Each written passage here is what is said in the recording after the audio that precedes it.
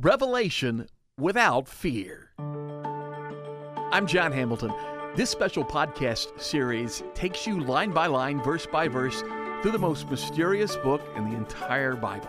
Well, for the sake of some who may have joined us, let me just take a minute and let's back up just a little bit and let's talk about, first of all, the title of this book, The Revelation of Jesus Christ. The word there in the Greek is the word apocalypsis, where we get our word apocalypse. And a lot of people think that means apocalypse, end time, end of the world, bad stuff happening. We have an immediate negative connotation with that word. But that's because of what we've done with it. The word itself, actually, in the Greek, simply means the unveiling of that which was previously hidden. So when John writes the book and he calls it The Revelation of Jesus Christ, what he's saying is the unveiling of things you previously did not know about Jesus Christ. And that's the opening sentence. And I think that really represents the heart of the book. Despite anything, whether we look at things allegorically, whether we look at them as futuristic events, however anyone chooses to look at this book, let me tell you, it's the Word of God. And there is information about your walk and who Christ is and who you are in Him that we draw out of that book every time we open it. And so let's always remember that first and foremost, it is a revelation of Jesus to us. When we first started talking about the book, we talked about John there in exile, had been exiled by the Emperor Domitian to the island of Patmos. While he's there, he has a vision. He sees the Lord. The Lord begins to speak to him. Then the Lord gives him letters to 7 churches. And we went through those 7 churches, and some have interpreted those churches as general letters to the body. Some have talked about them as being possibly various ages of the church. There's all kinds of interpretations, but there were wonderful principles we were able to draw out of all of those letters to the churches. Then as we start getting into chapter 4, chapters 4 through 19, where we're still towards the latter part of it now, there are, depending on your view, and there's 4 major views, has a lot to do with how you interpret it. The preterists are a group who interpret it largely as all these events that are described here, allegorically or literally, are all things that happened pretty much in the first century.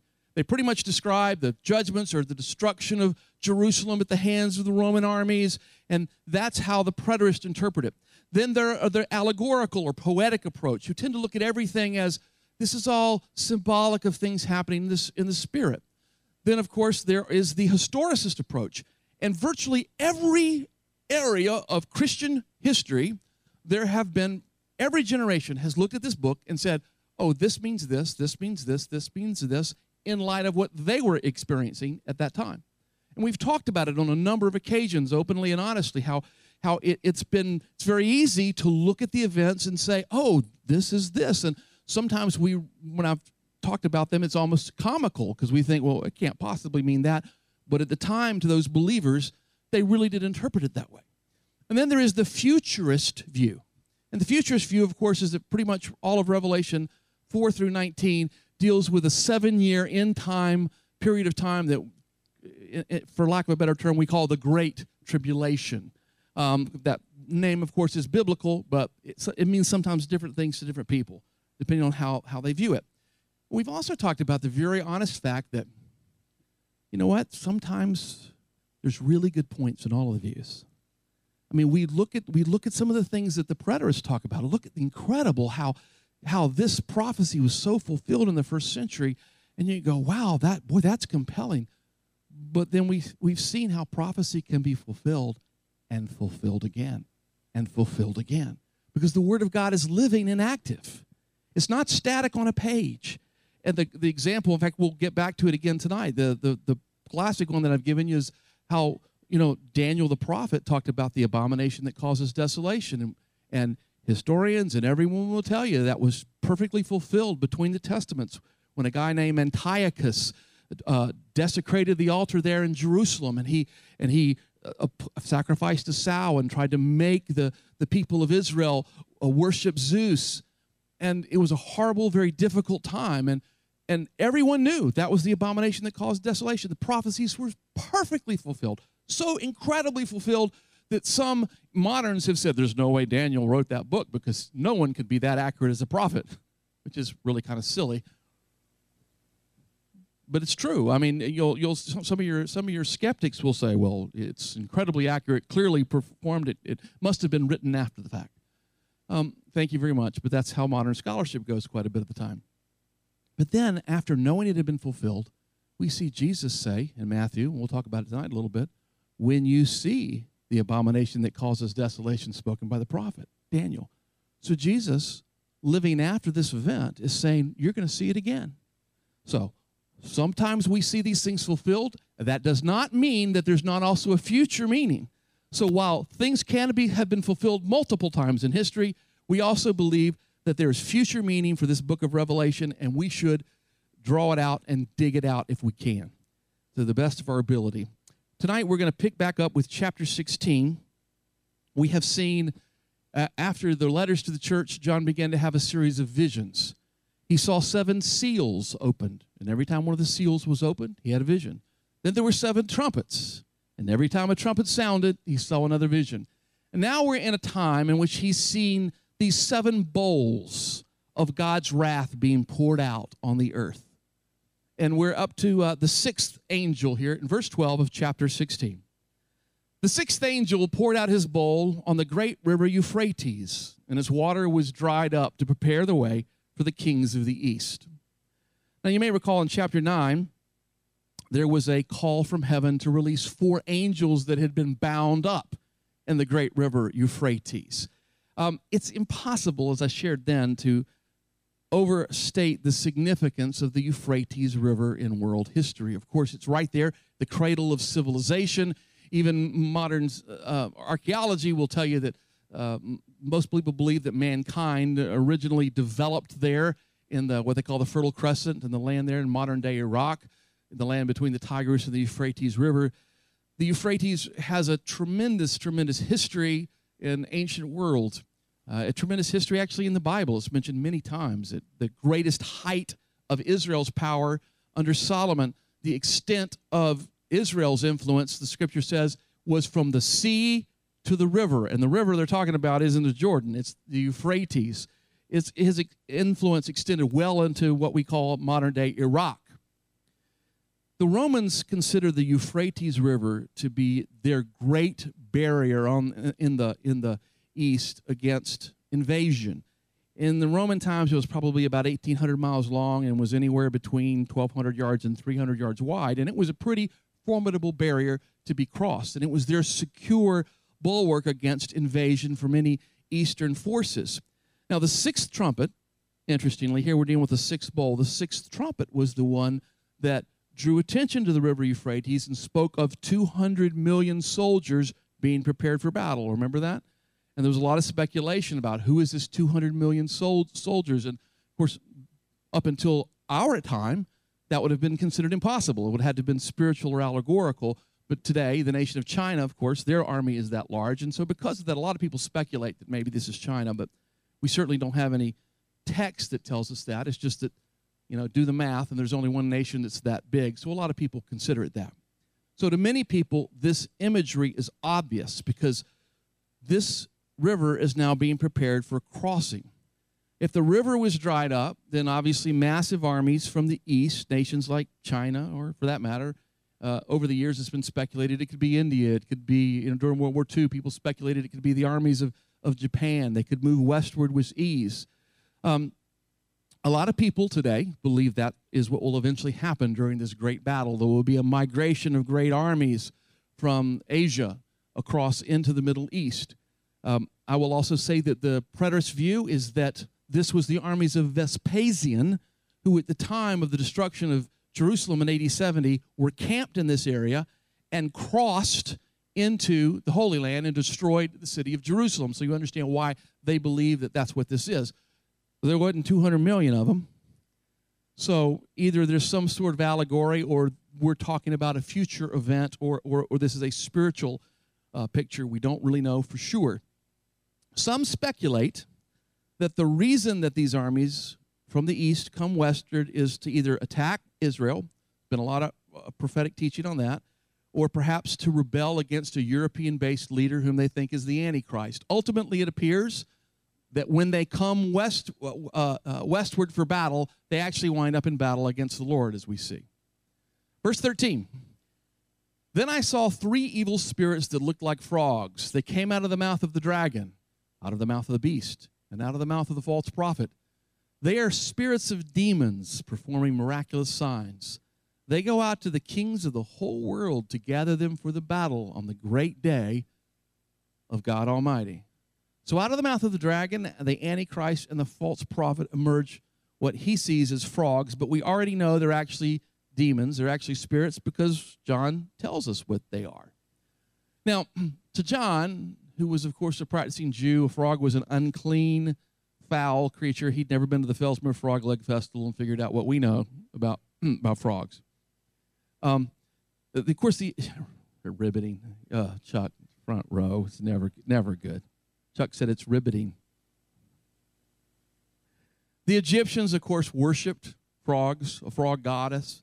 But from a practical sense, it's pretty apparent what these spirits are. They have a specific function. They're there to lie. They're there to deceive. They are spirits that tell lies. And there's a really interesting story in 1 Kings 22.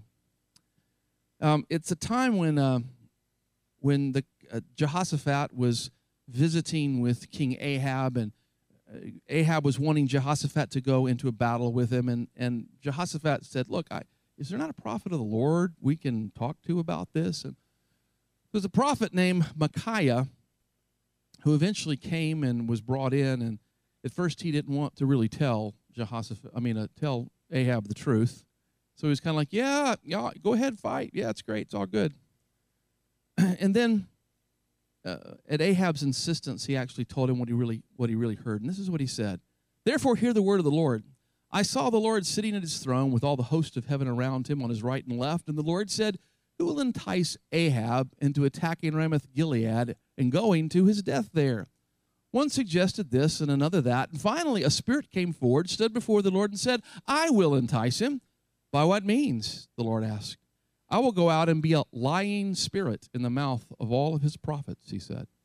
You will succeed in enticing him, said the Lord. Go and do it. You know, that may seem like a little strange passage there, but let me just draw one fairly obvious principle out of that. There are things called lying spirits. Spirits can take on a personality and be effective at deception in the mouths of humans.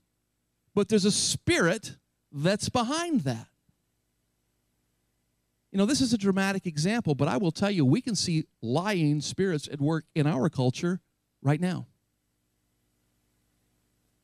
Lying spirits have a tendency to call evil good and good evil.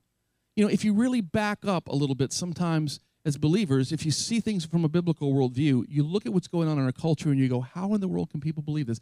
How in the world can they celebrate, I'll pick on them right now, in the state of New York for making abortion something that can happen, you know, up to 3 months after the baby's born? I mean, not 3 months, 3 minutes after the baby's born. Well, there's not a whole lot of difference now, is there? Infanticide is infanticide. We look at it and we go, why would this be something you would celebrate? Well, of course, it's freedom. It's women's rights. The argument has been turned to really being a matter of life and death, and those who oppose it are considered oppressive, right? So what's happened? Evil has become good, and good has become evil. The whole argument has been framed. Now, you and I could sit here tonight, and you could think of 10 other examples of what's going on in culture. I will tell you that I see it happening, unfortunately, in the church. I see a lot of young believers who no longer even want to discuss the subject of abortion because they feel like that's long been lost. There's others we could talk about. We could talk about sexual orientation and all that kind of thing. Why are people hearing these messages and being enticed? Because there are lying spirits at work. We're not simply in a natural, it doesn't make sense to the natural mind. Logic doesn't apply. People disengage their logic to receive this and believe that evil has become good. And it's remember what the enemy said in the beginning. In the garden, what did Satan say to Eve? Hath God said? Has God really said this?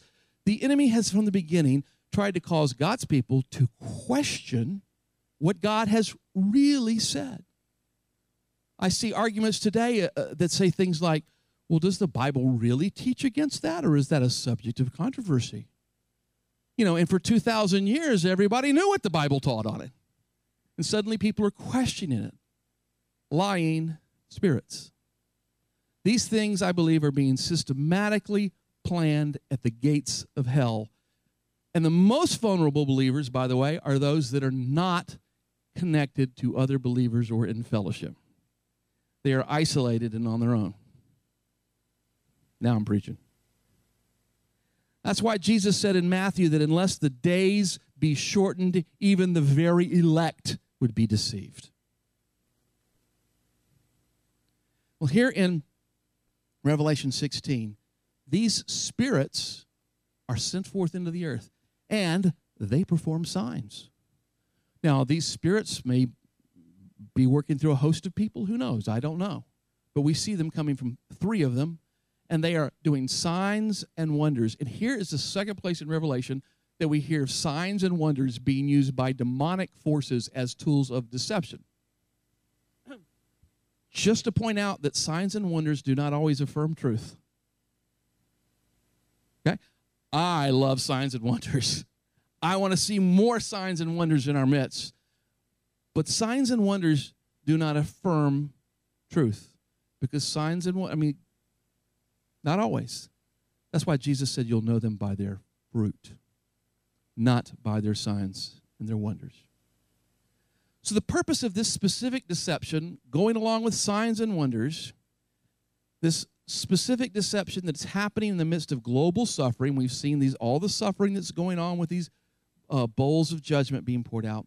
The purpose of the lie is to gather nations into a battle, to stir them up so they will take arms. There is a massive global deception to cause everybody to want to take up arms and gather in a specific place. They will be made to feel an offense. They will be made to feel an injustice. They will be made to feel, we got to fix this. We have to rally to the cause. And what's motivating them to feel that way is lying spirits. They're being manipulated. Now, who else is fighting in this battle? If all of the armies of the earth are under the authority of the beast, who else is there to fight?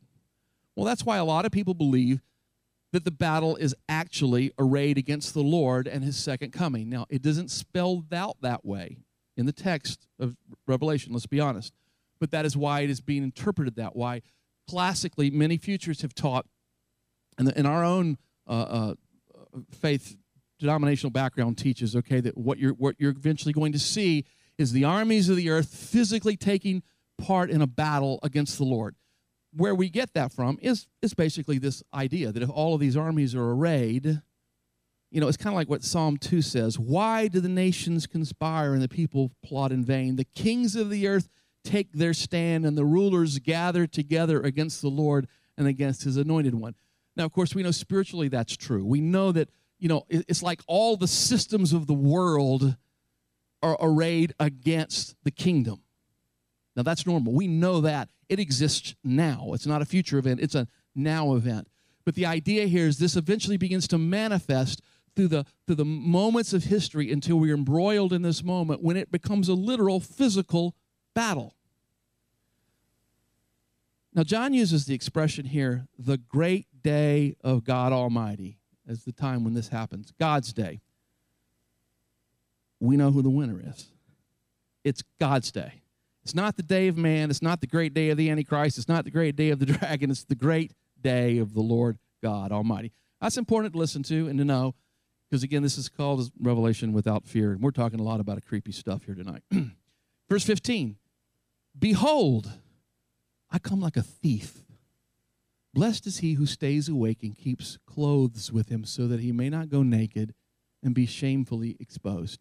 Now, in your Bible, if you have a red letter edition, you'll actually see these are red letters. This is, we believe, Jesus himself speaking. He's saying, I'm coming like a thief. In other words, I'm coming in an unexpected way. Now, we've heard those words before when Jesus was teaching his disciples. In fact, let's look at this expression and some of those words in light of Revelation in Matthew 24, where it says this, as Jesus was sitting on the Mount of Olives, his disciples came to him privately, and they said, when will this happen? And what will be the sign of your coming and the end of the age? And Jesus answered, watch that no one deceives you.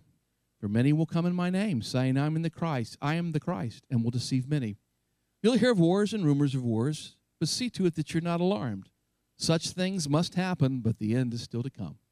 Nation will rise against nation, kingdom against kingdom. There will be famines and earthquakes in various places. These are the beginning of birth pangs. You will be handed over to be persecuted and put to death, and you will be hated by all nations because of me. At that time, many will turn away from the faith and will betray and hate one another. And many false prophets will appear and deceive many people. Because of the increase of wickedness, the love of most will grow cold. But he who stands firm to the end will be saved. And this gospel of the kingdom will be preached in the whole world as a testimony to all nations. And then the end will come. So when you see standing in the holy place the abomination that causes desolation, here it is, spoken of by the prophet Daniel, let the reader understand. Let those who are in Judea flee to the mountains. Let no one on the roof of his house go down and take anything out of his house. Let no one go to the field back to get his cloak. How dreadful it will be in those days for pregnant women and nursing mothers. Pray that your flight will not be in the winter or on the Sabbath. For there will be great distress, unequaled from the beginning of the world until now, never to be equaled again. If those days had not been cut short, no one would survive. But for the sake of the elect, those days will be shortened. At that time, if anyone says to you, look, here's the Christ, there he is, don't believe it. For false Christs and false prophets will appear and perform great signs and miracles to deceive even the elect, if it were possible. See, I've told you ahead of time. So if anyone tells you he's out in the desert, don't go out. For here he is in the inner room, don't believe it. For as lightning that comes from the east is visible even to the west, so will be the coming of the Son of Man. Wherever there is a carcass, there the vultures will gather. Immediately after those days, the sun will be darkened, the moon will not give its light, the stars will fall from the sky, and heavenly bodies will be shaken. At that time, the sign of the Son of Man will appear in the sky, and all nations of the earth will mourn. They'll see the Son of Man coming in the clouds of the sky with power and great glory, and he'll send his angels with a loud trumpet call, and they'll gather his elect from the four winds and from one end of the heavens to the other. Now learn this lesson from the fig tree. As soon as its twigs get tender and its leaves come out, you know that summer is near. Even so, when you see all these things, you know that it is near, right at the door. I'll tell you, this generation will certainly not pass away until all things have happened. Heaven and earth will pass away, but my words will never pass away. I'm going to cut short there. I was going to continue reading through verse 51, but that's okay. I want to point out just a couple things in this passage. If ever there was a single passage of Scripture that shows you how prophecies can be fulfilled and fulfilled again, Jesus just did it. I already talked about the part. But you know, so much of that generation of believers who heard this, they paid attention to that message, okay? Because when the armies surrounded Jerusalem, when the armies of Vespasian, led by Titus, surrounded Jerusalem, they fled. The Christians left the city, and the Christians survived things. Many of them fled, as we know from the great historian Eusebius. They fled to a city called Pella. But the point is that they heeded that word. And yet, based upon what we just read, there's no way that was completely and totally and 100% filled, because that wasn't the end. There's been a lot of wars and rumors of wars since then. In fact, there's been wars and rumors of wars ever since. And yet we know that at some point there's coming a fulfillment of it, that there won't be another generation except the end is fulfilled. Does this make sense? This is why, when you look at prophecy, some people want to see prediction, fulfillment, prediction, fulfillment, prediction, fulfillment. Prophecy is not that simple, y'all. It's living and active. And if we can get that, I think we can stop thinking, in just linear thought when we think of these things, and realize that it has life. God speaks the word, and it controls the stuff of history. But one thing we have to realize when we read this and when we read Revelation is this. Things will not always continue as they have. Time is not forever. The earth is not forever. And that is why in every generation, including this one, we need to be connected to Jesus and busy about his business. That is our response. And so in this picture, we see that spirits are going out to deceive the nations and gather them in. And then verse 16, it says this, then they gathered the kings together to a place that in the Hebrew is called Armageddon. This is a great battle at this place called, in the Hebrew, Har-Megiddo. And Megiddo is actually a very real place. Buddy's been there. I've been there a couple of times. How many of you ever been there? It's one of those stops everybody makes when you go to Israel. There's actually a very large valley, and there's a tell or a hill. This picture was actually taken from that spot. And there's a city mound, and you can see a large valley that's running through there. Megiddo has already known a lot of blood. It is a region that has been frequently associated with a lot of decisive battles. In the scripture, Deborah defeated Sisera there. Gideon defeated the Midianites. Pharaoh Necho defeated Josiah. That's in 2 Kings. There's others. There's been many, many battles throughout the century. In the record of history, over 200 battles have been fought in that valley. From 1468 with Pharaoh Thutmose III to 1917 with Lord Allenby and the British.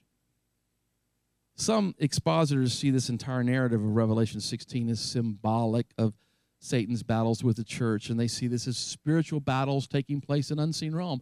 And the truth is, we know that the natural world actually reflects the spiritual. And so it's not untrue to say that there's spiritual aspects of it. But far more expositors do believe that this will be a literal battle someday. Most evangelicals nowadays see this as eventually being a literal battle taking place in this very ancient spot where so much blood has been shed through history. There are very few places that historicists and futurists agree, but both agree that the seventh and final bowl is a future event. Verse 17, the seventh angel poured out his bowl into the air, and out of the temple came a loud voice from the throne saying, "It is done." Then there came flashes of lightning, rumblings, peals of thunder, and a severe earthquake. No earthquake like it has occurred since man has been on the earth. So tremendous was the quake. The great city was split into 3 parts, and the cities of the nations collapsed. God remembered Babylon the Great and gave her the cup filled with the wine of the fury of his wrath. Every island fled away. Every mountain could not be found. From the sky, huge hailstones of about 100 pounds each fell upon men, and they cursed God on account of the plague of the hail, because the plague was so terrible. The voice said, "It is done," and declaring the end. And notice that it's interesting, the angel poured out his bowl on the air. It's kind of like a sense of the final judgment of the prince of the power of the air, as Ephesians refers to Satan. There was a great earthquake, so great, it was greater than any had occurred since man. And some have pointed out where Hebrews 12:26 says, yet not only will I shake the earth, but once more, but also heaven. Here, the great city we see literally splits into 3 parts. A lot of people see this as Jerusalem splitting. Other people see this as Rome splitting. I'll explain why more. Some people see this purely as spiritual. This is spiritual Babylon. Giant hailstones fall weighing up to 100 pounds, and men respond, screaming, blasphemy, raging against the Lord. Hail is often seen as a judgment in Scripture, from certainly Egypt, against Canaanites, against apostate Israel and Isaiah, other examples. In each of these instances, the hail that fell was real hail. It was literally hail that fell. So whether it's symbolic or real, it certainly has been real in past judgments. But now John's vision's getting ready to shift, and he not only sees an earthly city under natural disasters, but he sees a spiritual ministry as we come to chapter 17. One of the 7 angels who had the 7 bowls said to me, "Come, I will show you the punishment of the great prostitute who sits upon many waters. With her the kings of the earth committed adultery, and the inhabitants of the earth were intoxicated with the wine of her adulteries." Then the angel carried me away in the spirit to a desert, and there I saw a woman sitting on a scarlet beast that was clothed with blasphemous names and had 7 heads and 10 horns. Both the dragon and the beast had 7 heads and 10 horns, so this is clearly symbolic in some way, shape, or form of Satan's power. The woman was dressed in purple and scarlet, and was glittering with gold, precious stones, and pearls. She held a golden cup in her hand filled with abominable things and the filth of her adulteries, and the title was written on her forehead: Mystery Babylon the Great, mother of prostitutes and of the abominations of the earth. And I saw the woman was drunk with the blood of the saints, the blood of those who had given testimony to Jesus. And when I saw her, I was astonished. And the angel said to me, Why are you astonished? I'll explain to you the mystery of the woman and the beast she rides, which has 7 heads and 10 horns. The beast which you saw once was, now is not, and will come out of the abyss and go to his destruction. The inhabitants of the earth, whose names have not been written in the book of life from the creation of the world, will be astonished when they see this beast, because he once was, now is not, and yet will come. This calls for a mind with wisdom. No kidding.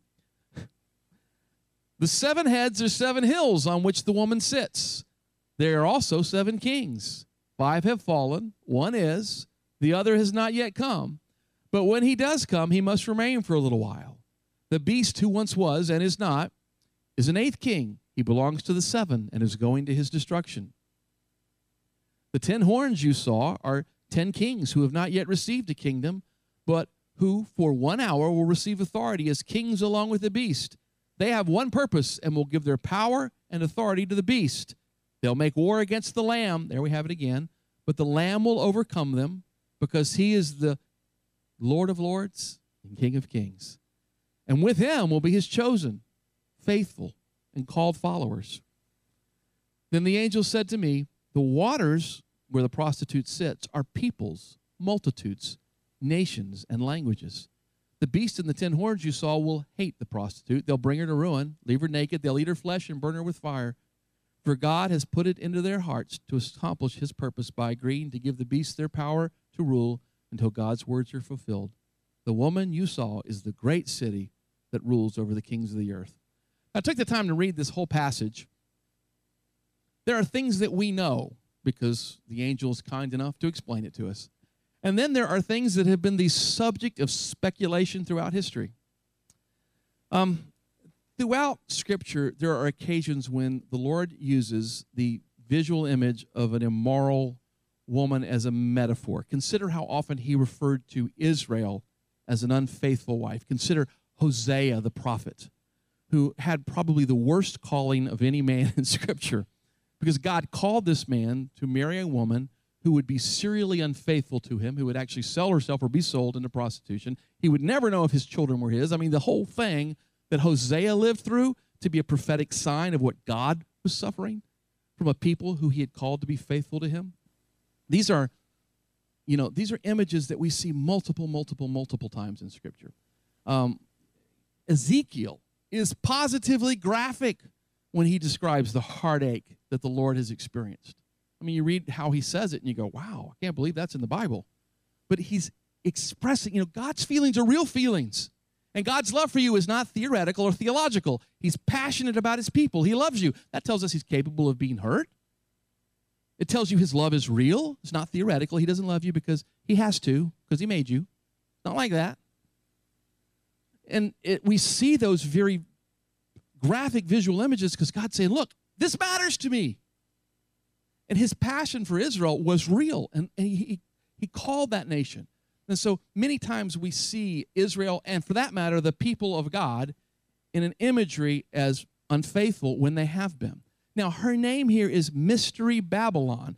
I love the fact that her name is not just Babylon, but Mystery Babylon. So this isn't literal Babylon. This is a spiritual representation, and the text tells us as such. And it calls her the source of all idolatry, the mother of all idolatry, the mother of abominations, the mother of spiritual harlotries. So she is symbolic. We're not simply talking about the ancient city of Babylon, which, by the way, is where a lot of this stuff was birthed, right, if you recall. So she is a city, but then again, so are we. We are the people of God, or the city of God, right? One of the great foundations of Western theology was written by a man named St. Augustine. When a lot of the early church, when Constantine conquered the eastern portion of the Roman Empire, and he united it, and he claimed his victory was given to him by the Christian God. Some of you know your history, you know what I'm talking about. And suddenly the empire went from being anti-Christian to being officially Christian. In some ways, it was one of the greatest things that ever happened to the church. In some ways, it was one of the worst things that ever happened to the church, because suddenly now Christianity becomes the official religion of the Roman Empire. And for a number of years, as the church began to integrate society into the church in a big way, there almost became this mindset. In fact, you can read it in a lot of ancient Christian writings. They believed they were living in what we call the millennial reign. They believed like the kingdom of God has come to earth. Wow, it's now, the church has taken over the world. Whoop, the Holy Roman Empire is here. They really began to believe that, and in many ways, God, keep in mind, these guys had come out of great persecution. They believed that the kingdom had come. In some ways, it was one of the worst things that ever happened, because a lot of evangelism stopped, and we just began to incorporate people into the church. But when Rome was sacked, the Goths, the Vandals, and the times that Rome was attacked, I think Jerome, who was translating the scriptures into the Latin at the time, he's sitting in a cave in Bethlehem, and when he gets the news that Rome has been conquered, it was unthinkable. How could Rome be conquered? How could it happen? And he said, I am undone. The city which has taken the world is taken. It rocked his theology, because he had an eschatology, end-time worldview that was this: we're here now. It's happening. And he thought, how could the Christian civilization be taken by pagans? And so he began to think about it. And he began to say, you know what? This kingdom of God thing, it's not a physical city. It's bigger than that. It's a spiritual city. And see, he wrote his classic work, Civitas Dei, which is called The City of God. How many of you ever read Augustine's City of God? Anybody in the room ever read? The buddy's nodding. I have often joked about that book, because I had a very lengthy stay one time in an airport in Korea, and I was looking for something to read. There's not a lot to read in that airport in Korea. And there on a shelf at the bookstore, I saw a copy of City of God. And so, I hadn't read that in a long time, so I'm sitting there reading it. And it's in that book that Augustine begins to give us a lot of the analogies. Like, Augustine's the guy who came up with this analogy. There's a God-shaped hole inside of you that can only be filled with God, right? A lot of things that we take for granted and colloquialisms in the church. And I'm reading him, and I burst out laughing, because I'm going, you know who Augustine was like? He's like Buddy. Buddy comes up with all these always has these analogies. People go, oh, okay, I got that. Makes sense. He had a way of explaining things to people in that day and time that people just went, got it. Well, Augustine writes this incredible work that now we consider this great historical document. But he's telling us, look, the church, the city of God, is the church, y'all. It's not a city called Rome. It's bigger than that.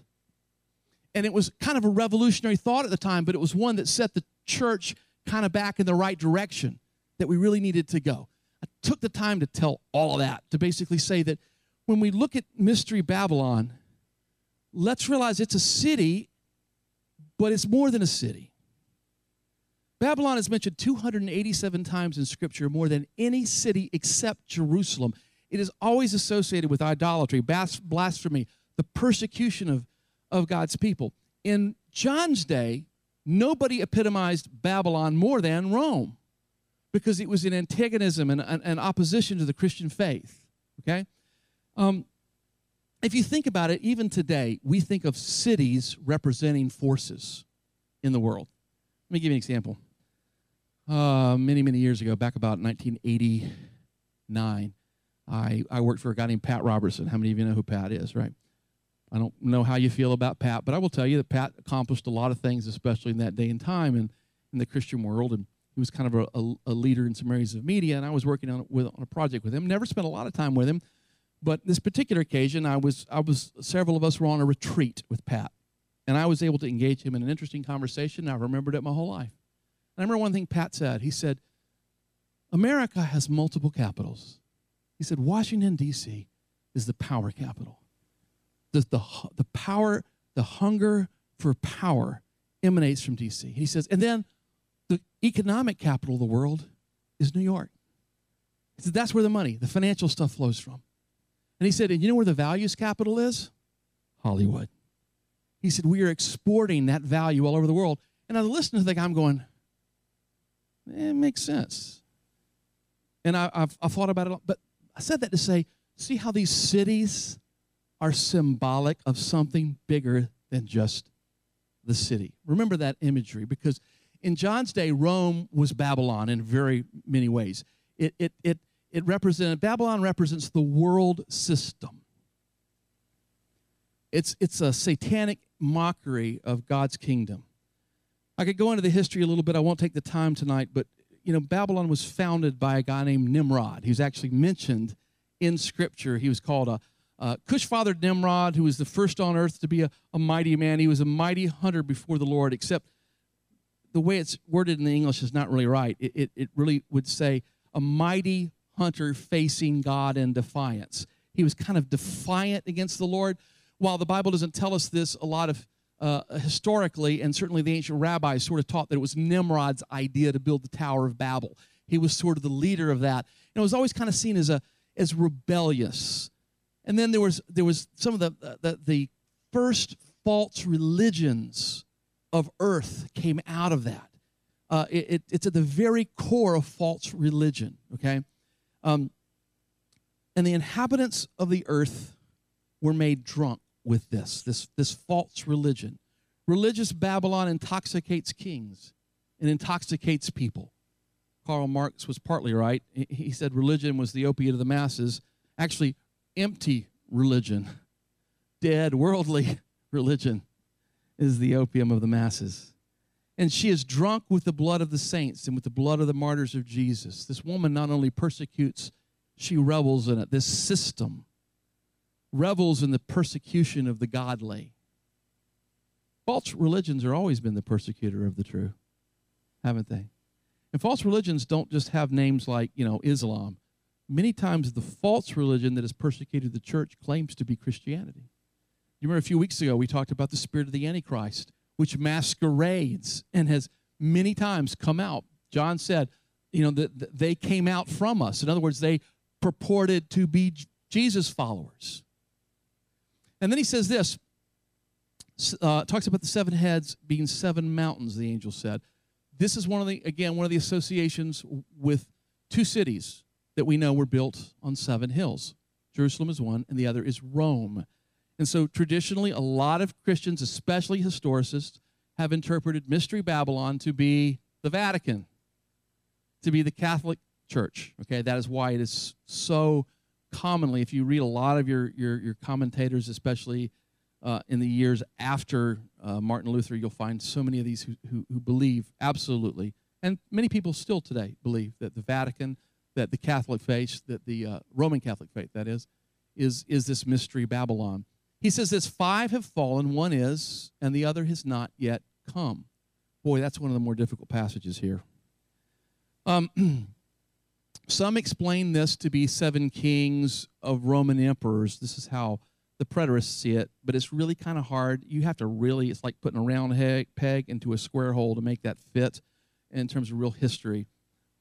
More likely, it is a reference to what I think most people believe today, 5 empires.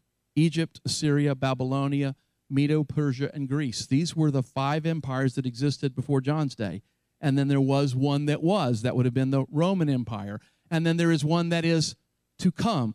And a lot of people take this to believe that it would be a new empire, a new global superpower. Some have speculated that it's a revived Roman Empire of some sort, a future to come, because he talks about 10 kings who have received no kingdom as of yet. And this is where a lot of the teaching came forward. It especially began to spring forth in the 70s about a 10-nation confederacy. So when the European Common Market, which preceded the European Union, was reaching its 10th nation, everybody was like, there it is. It's the 10 nations. But then it got a little bigger, and there went another theory. But there's a lot of different theories, and some of these we've discussed. Some believe it's a Muslim caliphate, of a confederacy of nations. True answer, we don't know. I mean, I don't. Y'all may be smarter than me on this stuff, but we will know when we need to know. How about that? Yeah. They are all of one mind, and they will give their power and authority to the beast. Whatever these nations are, their actions are clear. They join with the Antichrist. They give him their allegiance.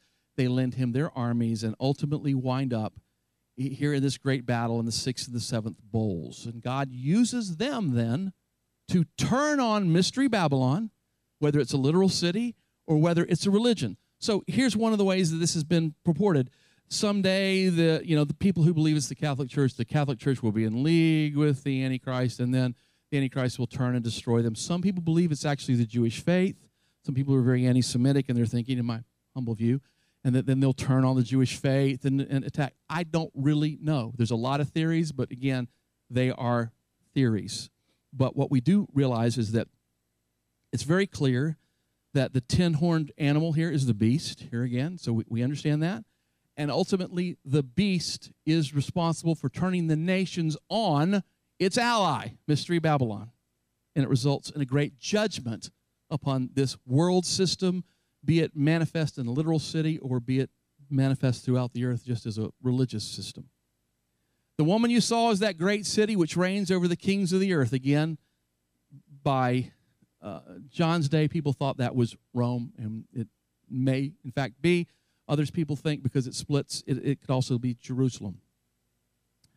I think that, if I can close with this tonight, too often expositors have tried to simply see this and decide whether they're talking about Jerusalem or talking about Rome. I think most Christians go through life and they don't really care one way or the other because they're just trying to figure out how to love their wife and love their kids, pay their tithes, and get up the next morning and do their job. But there has been a lot of discussion throughout the years, the millennia, whether this is Jerusalem and this is Rome, because the speculation has to do with the 7 hills, right? You know, people say Mystery Babylon is a city and Vatican is a city, and, some people have said the Rome woman is clothed in purple and red, and they point out that, of course, red is what the cardinals wear, and the bishops and non-cardinal bishops and archbishops wear purple, and they'll use that as an example. But before we point a finger, let's remember that there's one thing for sure, and that this Babylon is prevalent, and it is a mystery. And it seems to me that throughout the ages there have always been a faithful church and an unfaithful church. There have those that have been chaste and pure and dedicated to the Lord, and then there has been a religious system. And most of the time, the biggest persecutor of the true faithful followers of God has been the religious system that gets entrenched. And people's hearts have been turned cold, and they have a form of godliness but deny the power thereof. And whether it's a Protestant denomination that's denying the truth and deciding that the Bible is no longer our authority and persecuting those in their midst that say, hey, wait, why are we abandoning the Bible? Okay, which is going on. Why is that any different than the things that the Catholic faith has done, in which they have taken the word of the Pope or the word of somebody over the word of God? The point is that there are religious systems and there are the true church. It's almost like, we see 2 cities. There's a city which is the city of God, which is the true people who are called of God, who are chaste, who are faithful or loyal, who stand up in the midst of the persecution, who stay faithful unto the end. And then we see the religious system that wants, we're spiritual too. We're the people of God too. But in fact, they become the stumbling block and the enemy of the true faith. So there's 2 women. There's the Mystery Babylon, and then there's the bride who has made herself ready. Let us be glad and rejoice, for the marriage of the Lamb has come. We're going to get to that soon enough. That hour is coming when the attention will no longer be on the woman of Babylon, but in the next couple of weeks, we shift attention and we start talking about this bride of Christ. And we hear the voice that says, let us be glad and rejoice and give him glory, for the wedding of the Lamb has come, and the bride has made herself ready. Amen? Thank you for joining me for this episode of Revelation Without Fear.